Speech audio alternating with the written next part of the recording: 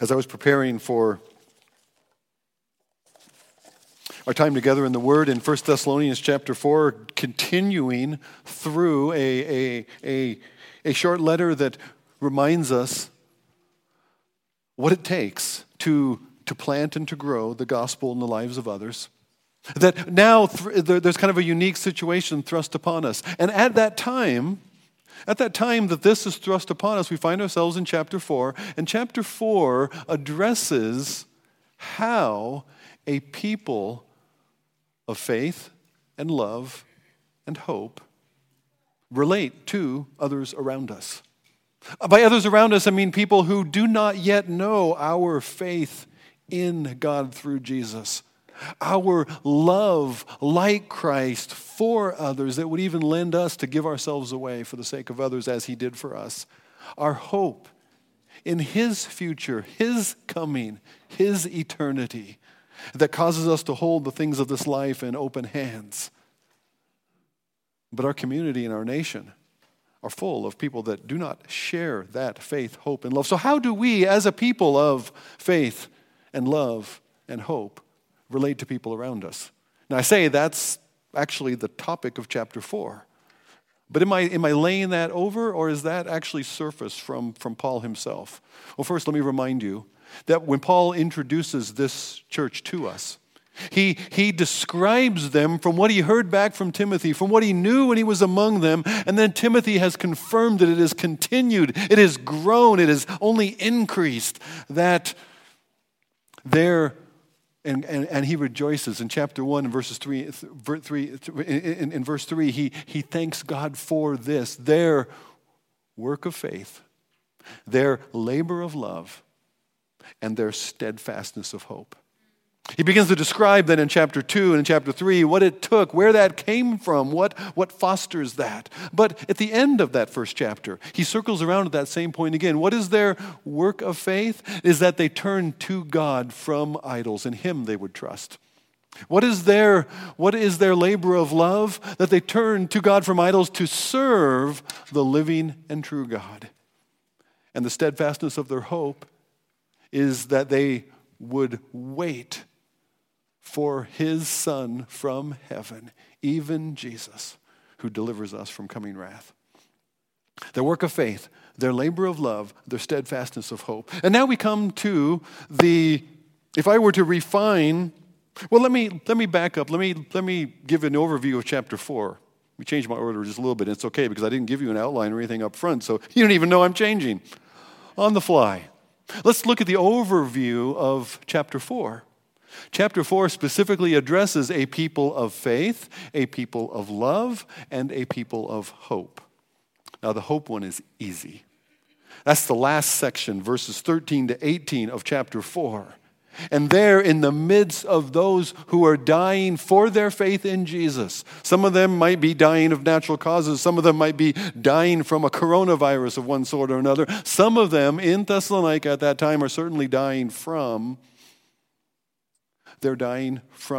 because of persecution, because of their faith in Jesus. What's happening to them? We thought the kingdom was coming, and Paul assures them that Jesus is coming, that even those who died aren't going to miss anything.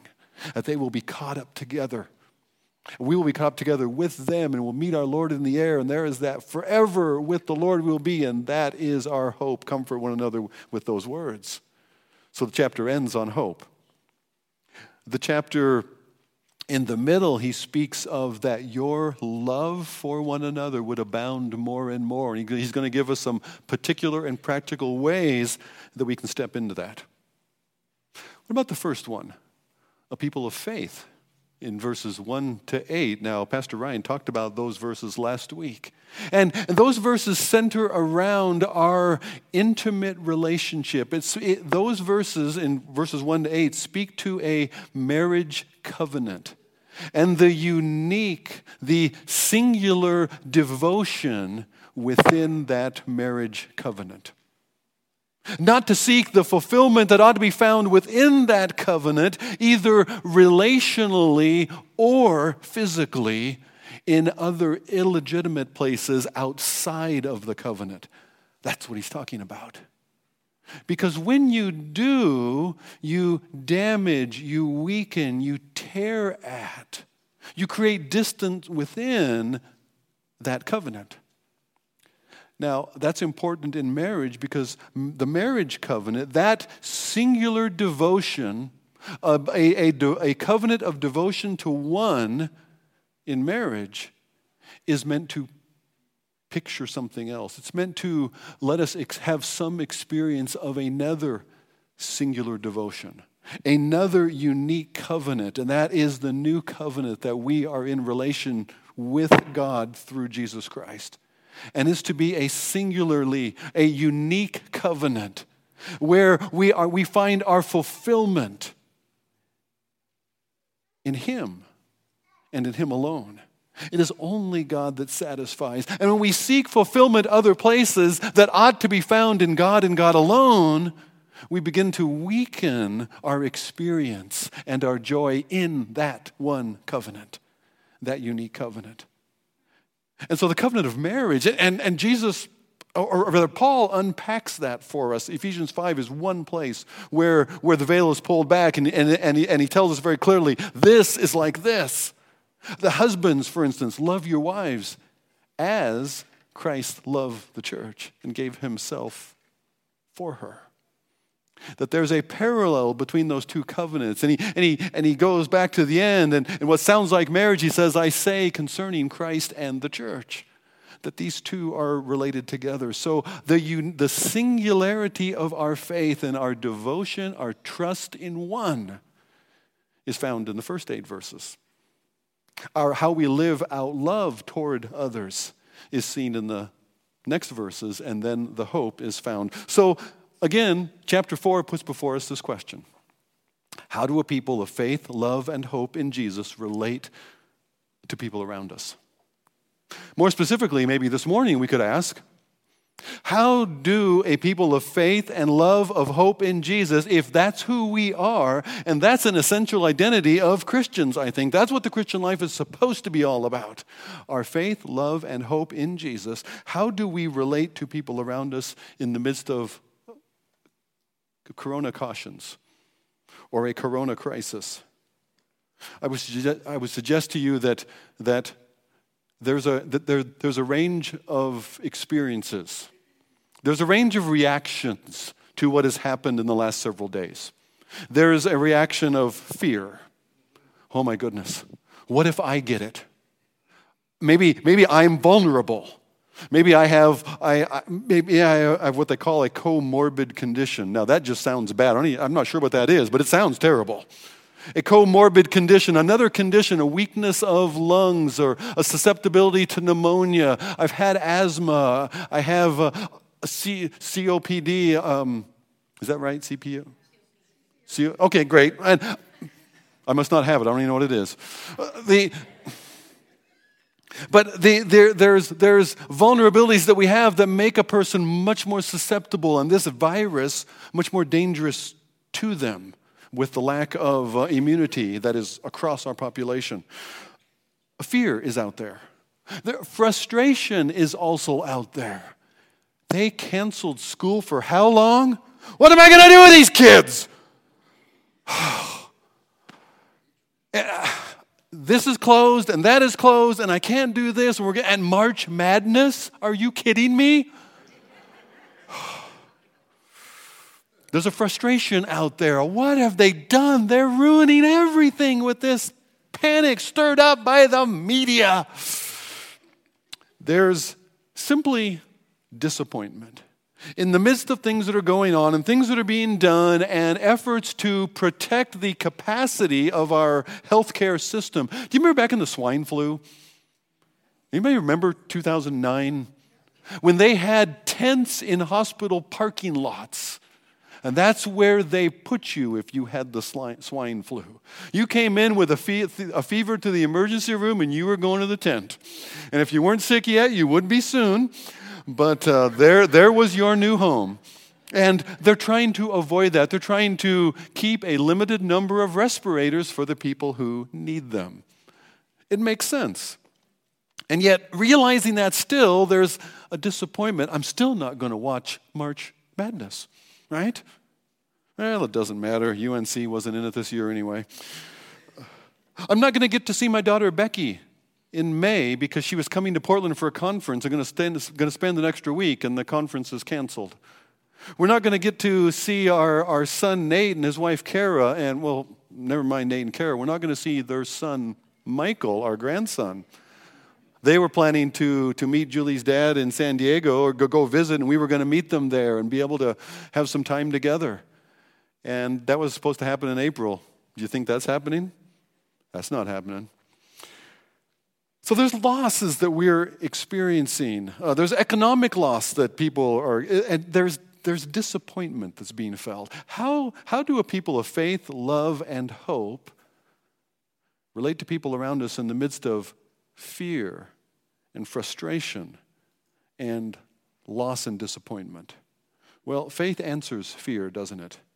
Faith answers fear about what this virus will do, and then so what I need to do to protect myself. Galatians 2:20 says that I live by the faith of the Son of God.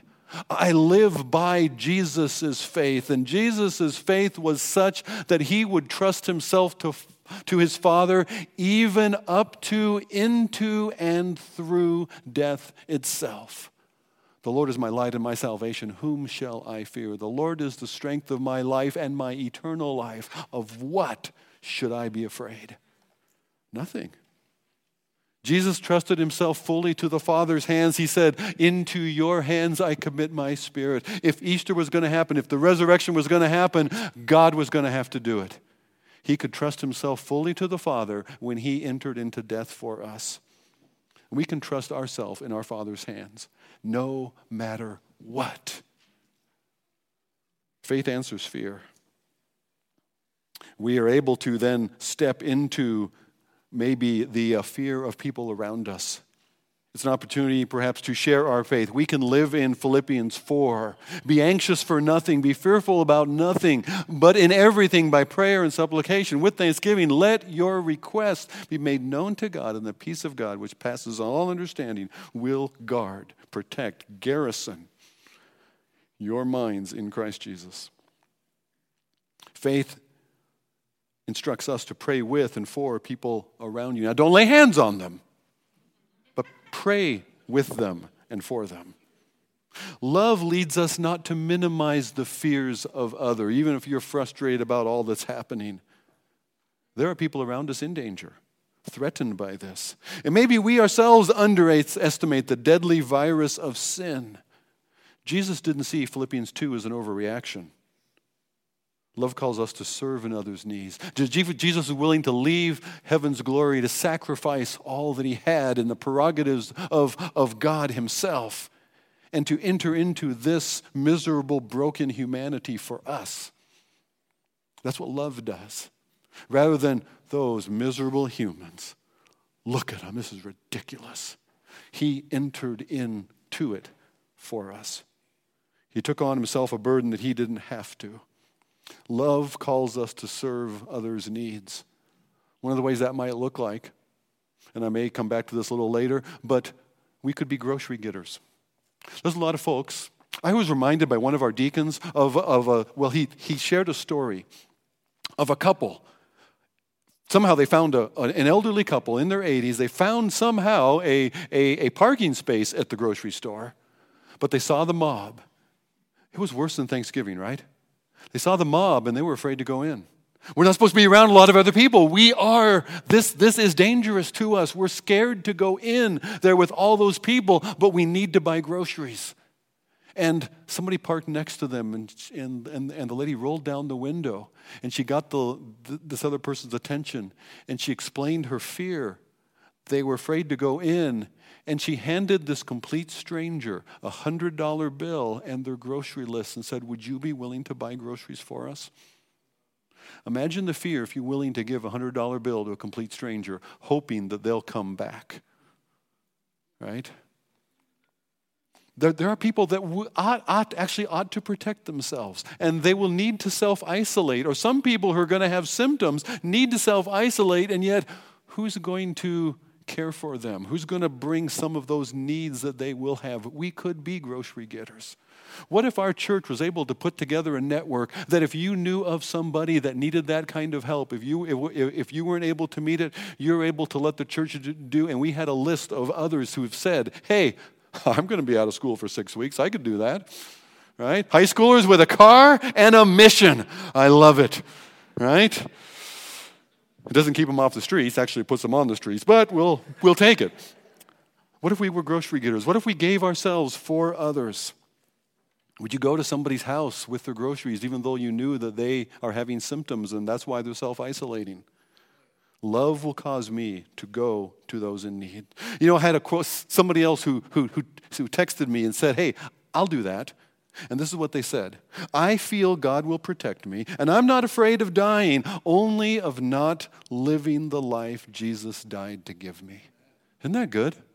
I'm not afraid of dying. I'm afraid of not living the life that Jesus died to give me, of going for others.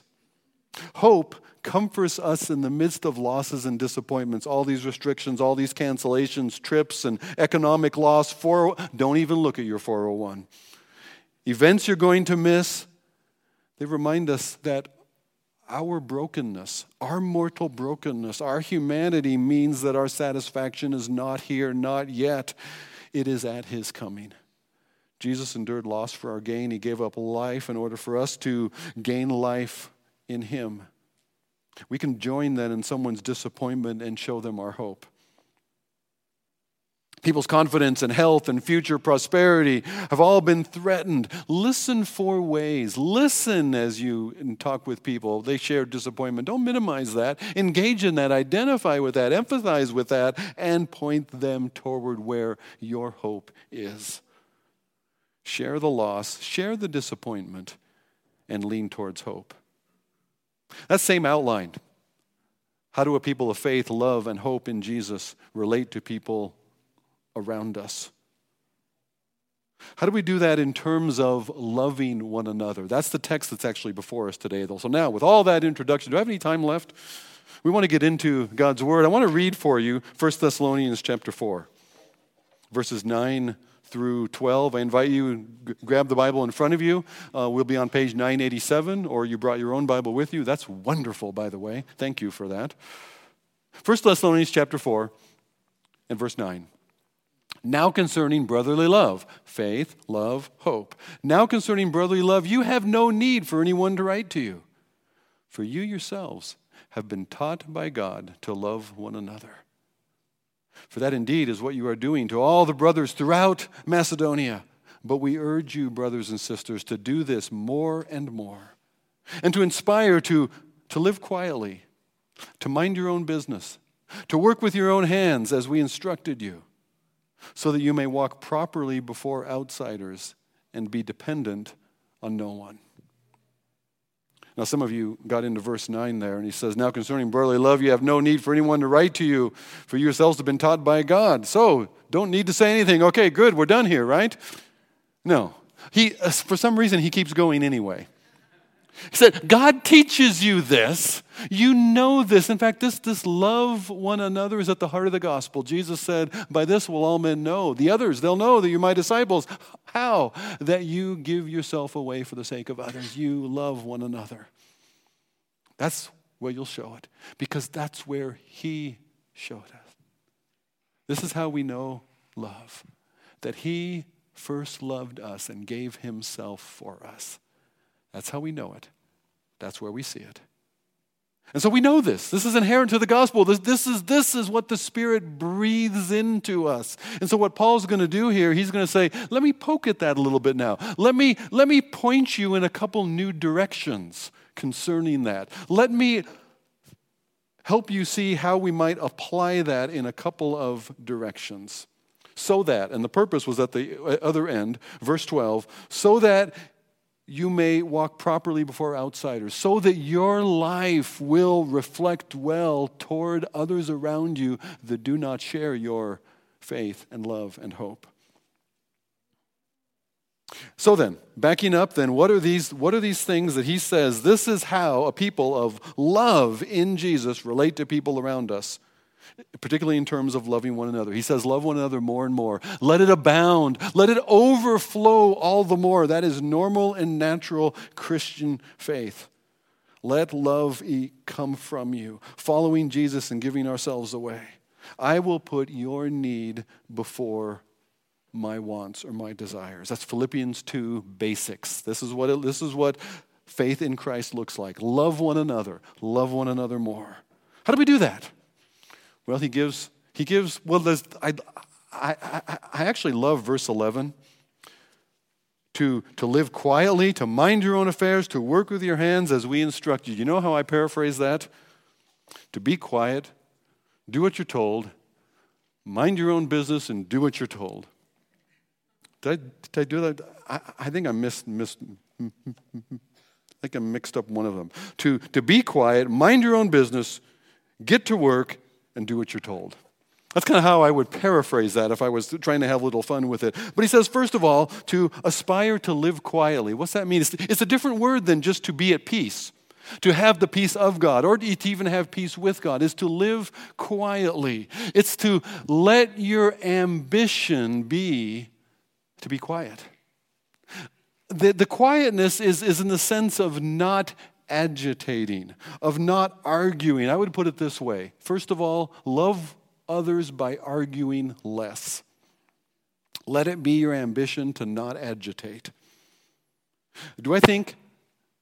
Why do I have a tendency to want to debate somebody, want to argue with somebody about something? Do I think that faith is more about being right, or is faith more about trusting God? Peter tells us to seek peace and pursue it. To seek peace in relationship with others. And you know what that's sandwiched around? If you went to 1 Peter chapter 3, verses 8 to 12, you would find seek peace and pursue it right in the middle there. But around it, you would find things like not returning evil for evil and not returning reviling for reviling. When others are talking badly about you, you don't then return and talk badly about them. Paul says it this way in Romans 12, verse 18. As much as depends on you, live peaceably with all men. Now, as much as depends on you, because let's face it, it doesn't always depend on you, does it? There are people that just want to argue. There are people that want to fight. There are people that want to debate. As much as depends on you, live peaceably. And again, Romans 12, 18, you know what it's surrounded by? Not repaying evil for evil. Not taking vengeance when wrong, but instead trusting the Lord. So it's not replying in kind. It's replying differently because God has called you to be different. No, God has made you different. This is who we are now in Jesus. And so that love leaks out of us in how we interact with the people around us. Jesus was willing to endure wrong. Aren't you glad? Aren't you glad that Jesus was willing to endure being wronged for you? Remember what he said? Father, forgive them. They don't know what they do. They don't realize. Don't take it personally. Jesus said, they're going to hate you because they hate me. So when you run across that kind of a person, don't take it personally and don't respond personally. Now, this may be for some of us who think we've been overrun by a corona panic, that instead of debating all of the issues, we will have understanding. We will have empathy. We will convey care and concern for people around us that are more fearful.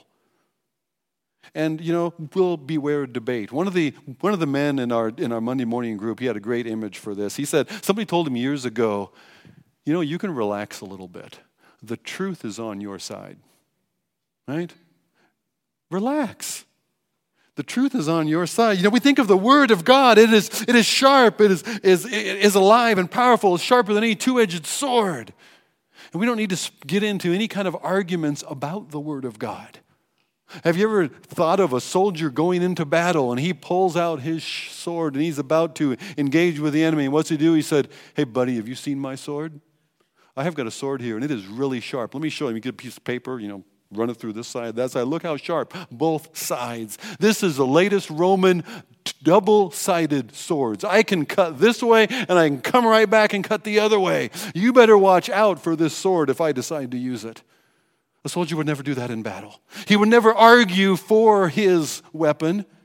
He would just run the other guy through with it, and he would bleed profusely. We don't need to argue about or defend the Word of God. We just need to share what God has said with the people around us and trust that God's Word doesn't return void. It does accomplish its purpose. He said, relax, man. The truth is on your side. This guy was saying, I love theological debate. And I think somebody wants to debate and tussle around a little bit. He said, I can be like a dog with a chew toy. Now think about that for a minute. Our kids have a golden retriever, and she loves her ball. She loves her chew toy. She loves to play with it, and she won't leave you alone. And she's chewing on that thing, and she's having so much fun. After a while, it's a little ooh, It's like you don't have to be told not to touch. You don't want to touch anymore. It's not fun anymore. And debating and arguing with somebody can be like that. What started out maybe as an interesting conversation, if we're not careful, we don't want to let go of our chew toy and becomes a little ew to people around us. So beware of debate when you seek to be sharing God's truth with others. Don't argue. Along with that, mind your own business. Attend to your own affairs, it says. Don't meddle, is Bob's two-word abbreviation. It's not our job to fix someone. Do you remember I said a couple weeks ago that Jesus did not come to make bad people good? So I don't need to make bad people good. Jesus didn't come to make bad people good. Jesus came to bring dead people life.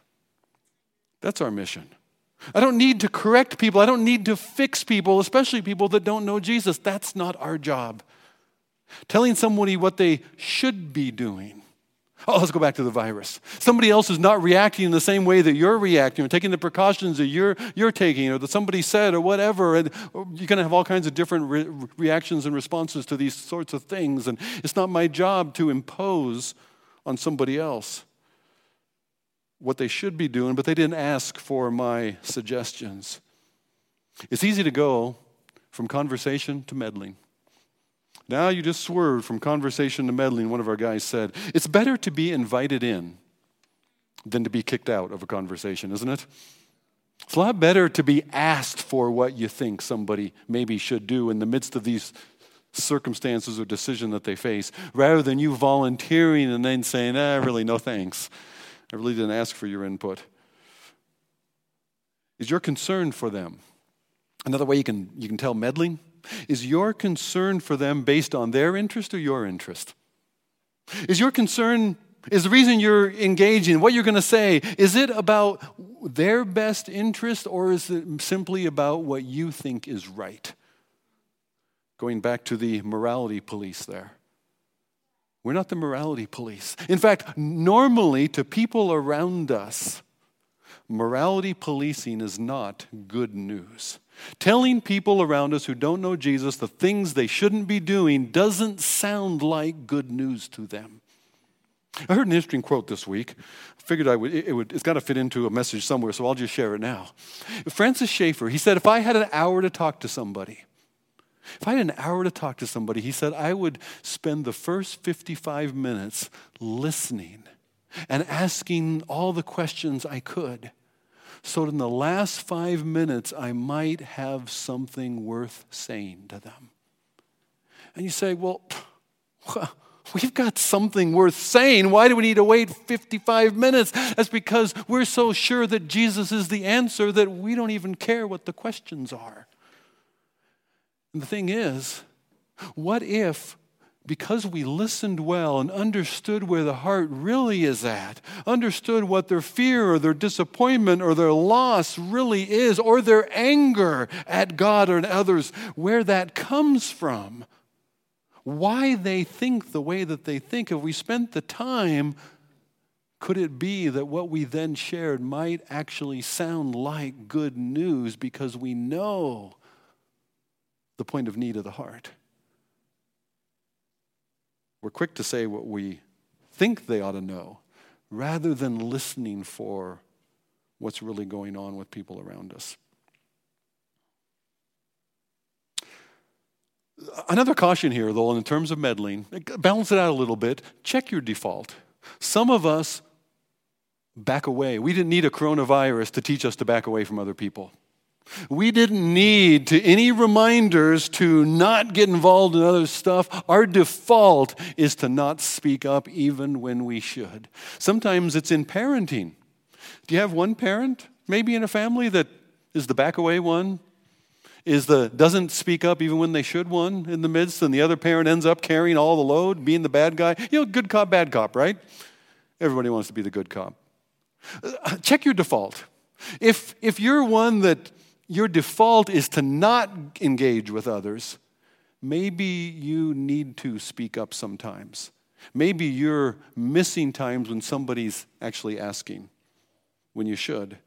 If your default is to be quick to speak, maybe you should try to listen more. Remember the whole economy, the 2 ears, the 1 mouth thing, right? God designed that for a reason. But some of us are quick to speak right in what we think before we've heard. Others of us, we don't say what we should. So check your own default first of all. Don't argue. Don't meddle. However, personally engage. Get your hands dirty. Work with your own hands. Be willing to work with your own hands. Be willing to get your hands dirty. Now wash them afterwards, right? We're washing our hands. You knew that had to come into the sermon somewhere. Contrast meddling, being concerned about what others' hands are supposed to be doing, instead focusing on what your hands are supposed to be doing. Now, Paul unpacks this. He unpacks it here by saying, work with your own hands just as we instructed you. How Paul labored night and day so that he could share the gospel without being a burden to others. He was able to then give to others rather than needing to receive from others. Paul was not dependent on anybody, and he says that here. There's something good about providing for your own needs so that you're not dependent on others. You're not a drain of others. Rather, you are able to give to others. That's how he unpacks it in Ephesians chapter 4. One of the reasons we give. Well, the focus of our giving is not for our own benefit and not for what we're receiving, but we give for the benefit for others. It's giving based on love. Paul says it this way in Ephesians chapter 4. You've been made new. You've been given a new identity. You are not who you once were. He says, so then let the one who stole. Here's the answer, in fact, to one of the 10 commandments. Thou shalt not steal. Paul says, let the one who stole steal no more. But rather, Ephesians 4:28, let him labor, working with his hands, so that he might have something to share with those in need. Work not merely for yourself to meet your own needs, but work so that you will be able to give to others. Now, that doesn't mean that we're not also willing in the midst of needs, because none of us can meet our own needs fully. So we are dependent on one another. The body of Christ is intended to be dependent on one another. So we will share our needs with one another. We will care for one another. We will minister to one another. We will serve one another. We will look for the opportunities to meet one another's needs and thus fulfill the law of Christ. And yet he says, work with your own hands so that you're not in need. Rather, you're able to give. You have something to share with others. The purpose is not to be dependent on others, rather to be able to give to others. If you're going to give to others, that implies then we're not hiding needs from one another, but especially the church. Now you're wondering, how can I work with my hands? Especially with the whole coronavirus thing going on. I don't want to be too close to other people, but how can I work with? We've got an answer for you. There's a work day coming up. And you can dig in, literally. You can get your hands dirty, in the dirt, literally. And then you can wash them afterwards. We'll have plenty of soap and water, okay? Not even that hand sanitizer stuff. We'll go real soap and water. So gather together next Saturday, March 21st. We're going to be gathering together. What are we doing? We're getting the church grounds ready because fear will subside along the way. And by Easter, there'll be a bunch of folks visiting our church. And when they come to visit with you because you've invited them and you've been praying for them, and when they come, we're going to vacuum the floors, we're going to pick up the toys, we're going to get the house ready a little bit, right? And that includes the grounds around. And so we will work with our own hands in order to prepare for that. But can I go back to the serving one another in the midst of this whole coronavirus thing? This is an opportunity for God's church. This is an opportunity for Brush Prairie Church. This is an opportunity for us to say, how can we meet needs of people around us? I would love it. I would love it if there is a network at work, formally and informally, that is reaching out to people around us, that is looking after some of our own seniors, but also pressing into networks of other seniors we know or seniors that our seniors know who are needing to self-isolate, or somebody has come up with a cough and a fever, and so they're supposed to stay isolated for 2 weeks, and yet who's going to go shopping? Who wants to go shopping? You've seen the mess out there. But you'll go anyway for them, right? College is out. You're going to study online whenever. You've got the time. High school shut down for 6 weeks. I got a car and nothing to do. I've got the time. Some of the rest of us, how could we interrupt our schedule? Give of ourselves to take the opportunity. This is our moment. That's one example of a way, but there's got to be others. And how will we as a church step up and get, so that if somebody doesn't know, wouldn't it be great if people heard about this? That church does that. And some people, we don't even know, they're calling the church office and they're saying, hey, I've been shut in. I heard your church does this, and we've got a list because you wrote your name on a white card this morning. We've got a list of people. We can grab somebody near to them you'll make the contact, you'll go and get, you'll bring it back, they'll reimburse you for the groceries, and we will have met a real need in Jesus' name. And we'll see where it goes from there. Wouldn't it be wonderful if we got that kind of name in this community? That an elderly couple wasn't sitting in the parking lot wondering who would buy our groceries, but they actually called the church and somebody did it for them. And they thought to do that because somehow that got communicated out there that we'd be willing to interrupt our day for others.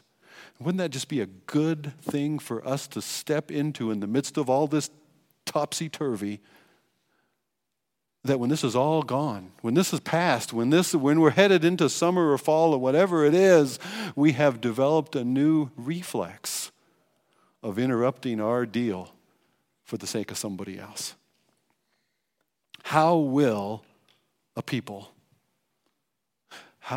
God's people of faith, love, and hope in Jesus relate to others around us? We'll do it by loving more, by arguing less, by not meddling, but by personally engaging. We will roll up our sleeves and get to work with our own hands, and then we'll wash them. Let's pray. Father, would you give us the opportunities? Would you help us, Father, to be able to step into what you would choose to do through us with friends and neighbors? Lord, with people in our own church body, those that aren't here this morning, maybe because the place where they live has said, don't go out. Visitors shouldn't come in. Lord, would you help us to reach out to people around us that are isolated, that are afraid, that need somebody to talk to? Just need a phone call, perhaps, if not a visit. Lord, for us to be open and willing and looking and listening for ways that we could give ourselves for the sake of others. Lord, you have not given us a spirit of fear, but of power and of love and of a sound mind. So, Father, we will not be afraid. In fact, Father, send us. Use us for your glory. In the face of fear that is spreading in our community perhaps as fast as the virus, Lord, in the face of fear, would you call us to faith and love and hope, not only in you, but toward the people around us? We pray it in Jesus' name. Amen.